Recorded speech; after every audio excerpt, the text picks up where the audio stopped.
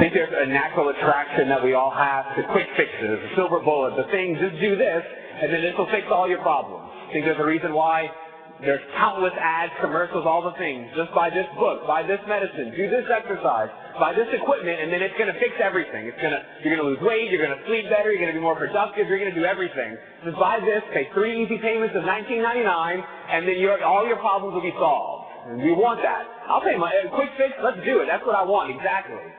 And we kind of fall victim to that a lot of times.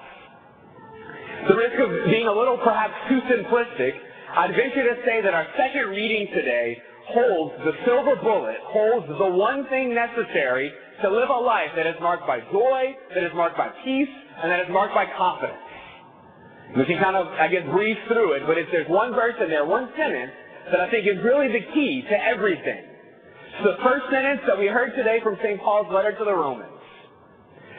All things work together for good for those who love God and who are called according to His purpose. So let those words sink in. In all things, God is working for good for those who love Him, that's us, and for those who are called according to His purpose, that's also us. For all things in our life, all things, God is working for good.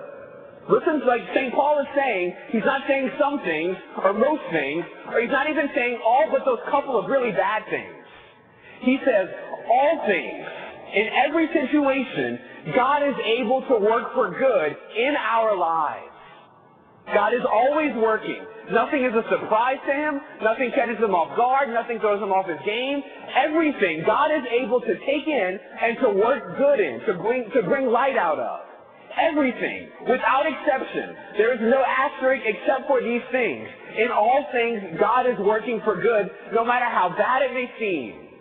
No matter how good or bad we may think ourselves to be. In all things, for all of us, God is only working for good. And that should fill us with a deepest and unshakable confidence. Because that means in everything, no matter what happens, I am safe in His hands. He's got me. And I can truly be at peace no matter what trial comes on in my life, because I know that God is using it to bring about good. That should be the silver bullet. But what usually at least happens to me is that so often I am not at peace. I do not really believe that those words are true. And in fact, I'm worried and anxious about all kinds of things. I'm trying to grasp and control the parts of my life that seem like they're spiraling out of control, and no one's doing anything about it, so I must have to. I despair and I lose hope that anything is ever going to be different, that things are going to change, or that any good can actually come out of this. I struggle to believe that that statement that St. Paul wrote is true, that God is actually working for good. Because I just don't see how He can be working if all these different problems and sufferings and trials of life are happening. I can't wrap my mind around it. I don't see how all the pieces fit together. I look at my own life and see just the sufferings and the struggles that I know I go through and that all of us go through. We can look out and see the incredibly painful situations that so many people in our world and our community are going through. And it's easy to ask the question like, God, what on earth are you doing? And how on earth are you bringing good out of this? Because if you were good, then you probably, I would think, wouldn't let this happen. God, what is going on here? And because I don't see it and I can't wrap my mind around it, I don't actually believe that God is working for good in my life. Maybe for some people, but not for me in this situation. How can God be working for good? So how is it that that statement is true? How can we hold on to that and believe that that is, to use Jesus' words in the gospel, the pearl of great price? The thing that's worth selling everything for, to just put all my stakes in this. Because we can receive it as like an empty platitude almost. Everything happens for a reason. It's all going to be okay. And we try to, those words don't actually seem to bring a lot of comfort because it feels so disconnected from the reality of my life. God works all things for good. Okay, how is this working for good? I think it's helpful to recognize what St. Paul is not saying so that we can actually see what he is saying.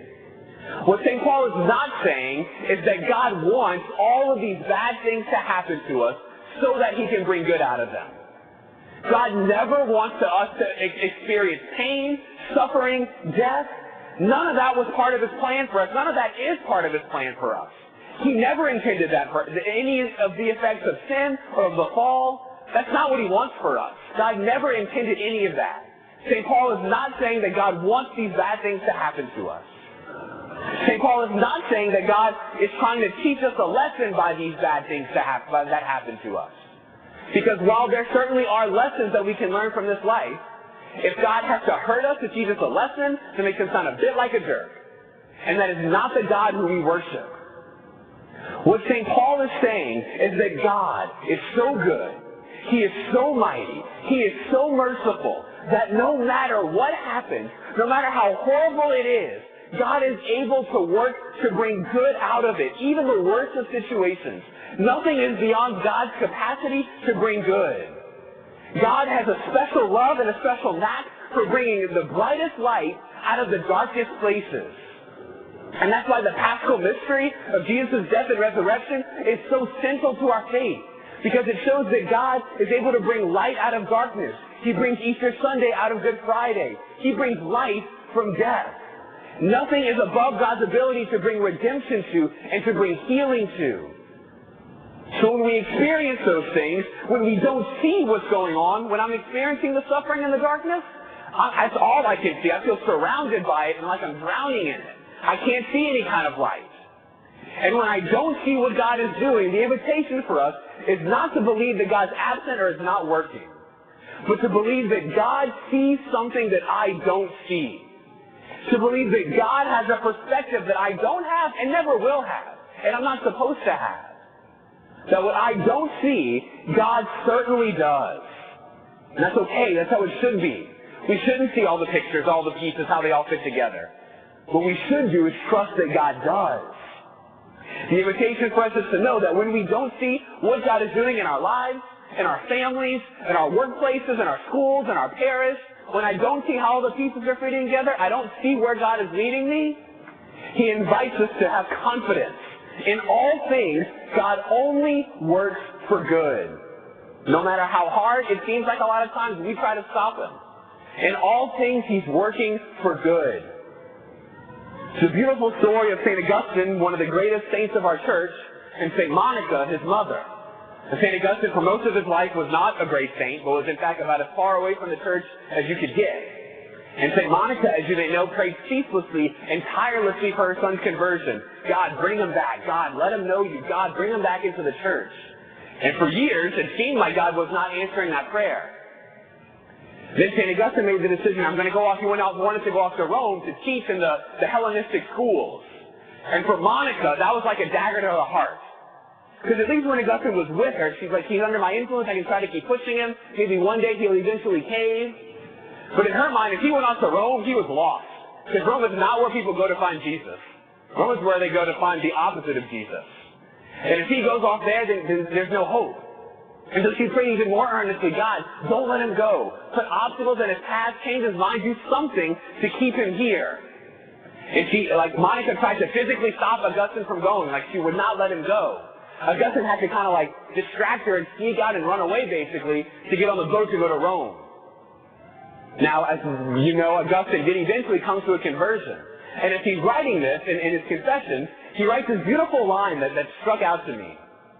And speaking to the reality that God seemed to not answer Monica's prayers, Augustine wrote this: You, God, did not do what she was at that moment asking.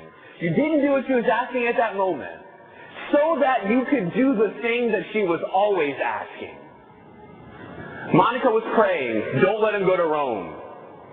God knew it was in Rome that his conversion would happen. Monica's deep prayer was really not for what she was asking. Her deeper prayer was for her son. God knows what we truly need and what we're truly longing for. God may not answer our prayer in the moment, but it's so that he can bring about the thing that we really do want and need. In all things, he's working for good. And we can trust that. Let's ask the Holy Spirit today to give us the faith to believe that in my life, in whatever situation comes to your heart right now, that it doesn't seem like God is working for good, like he is. He knows, and he will not fail. May God give us that faith today. Amen.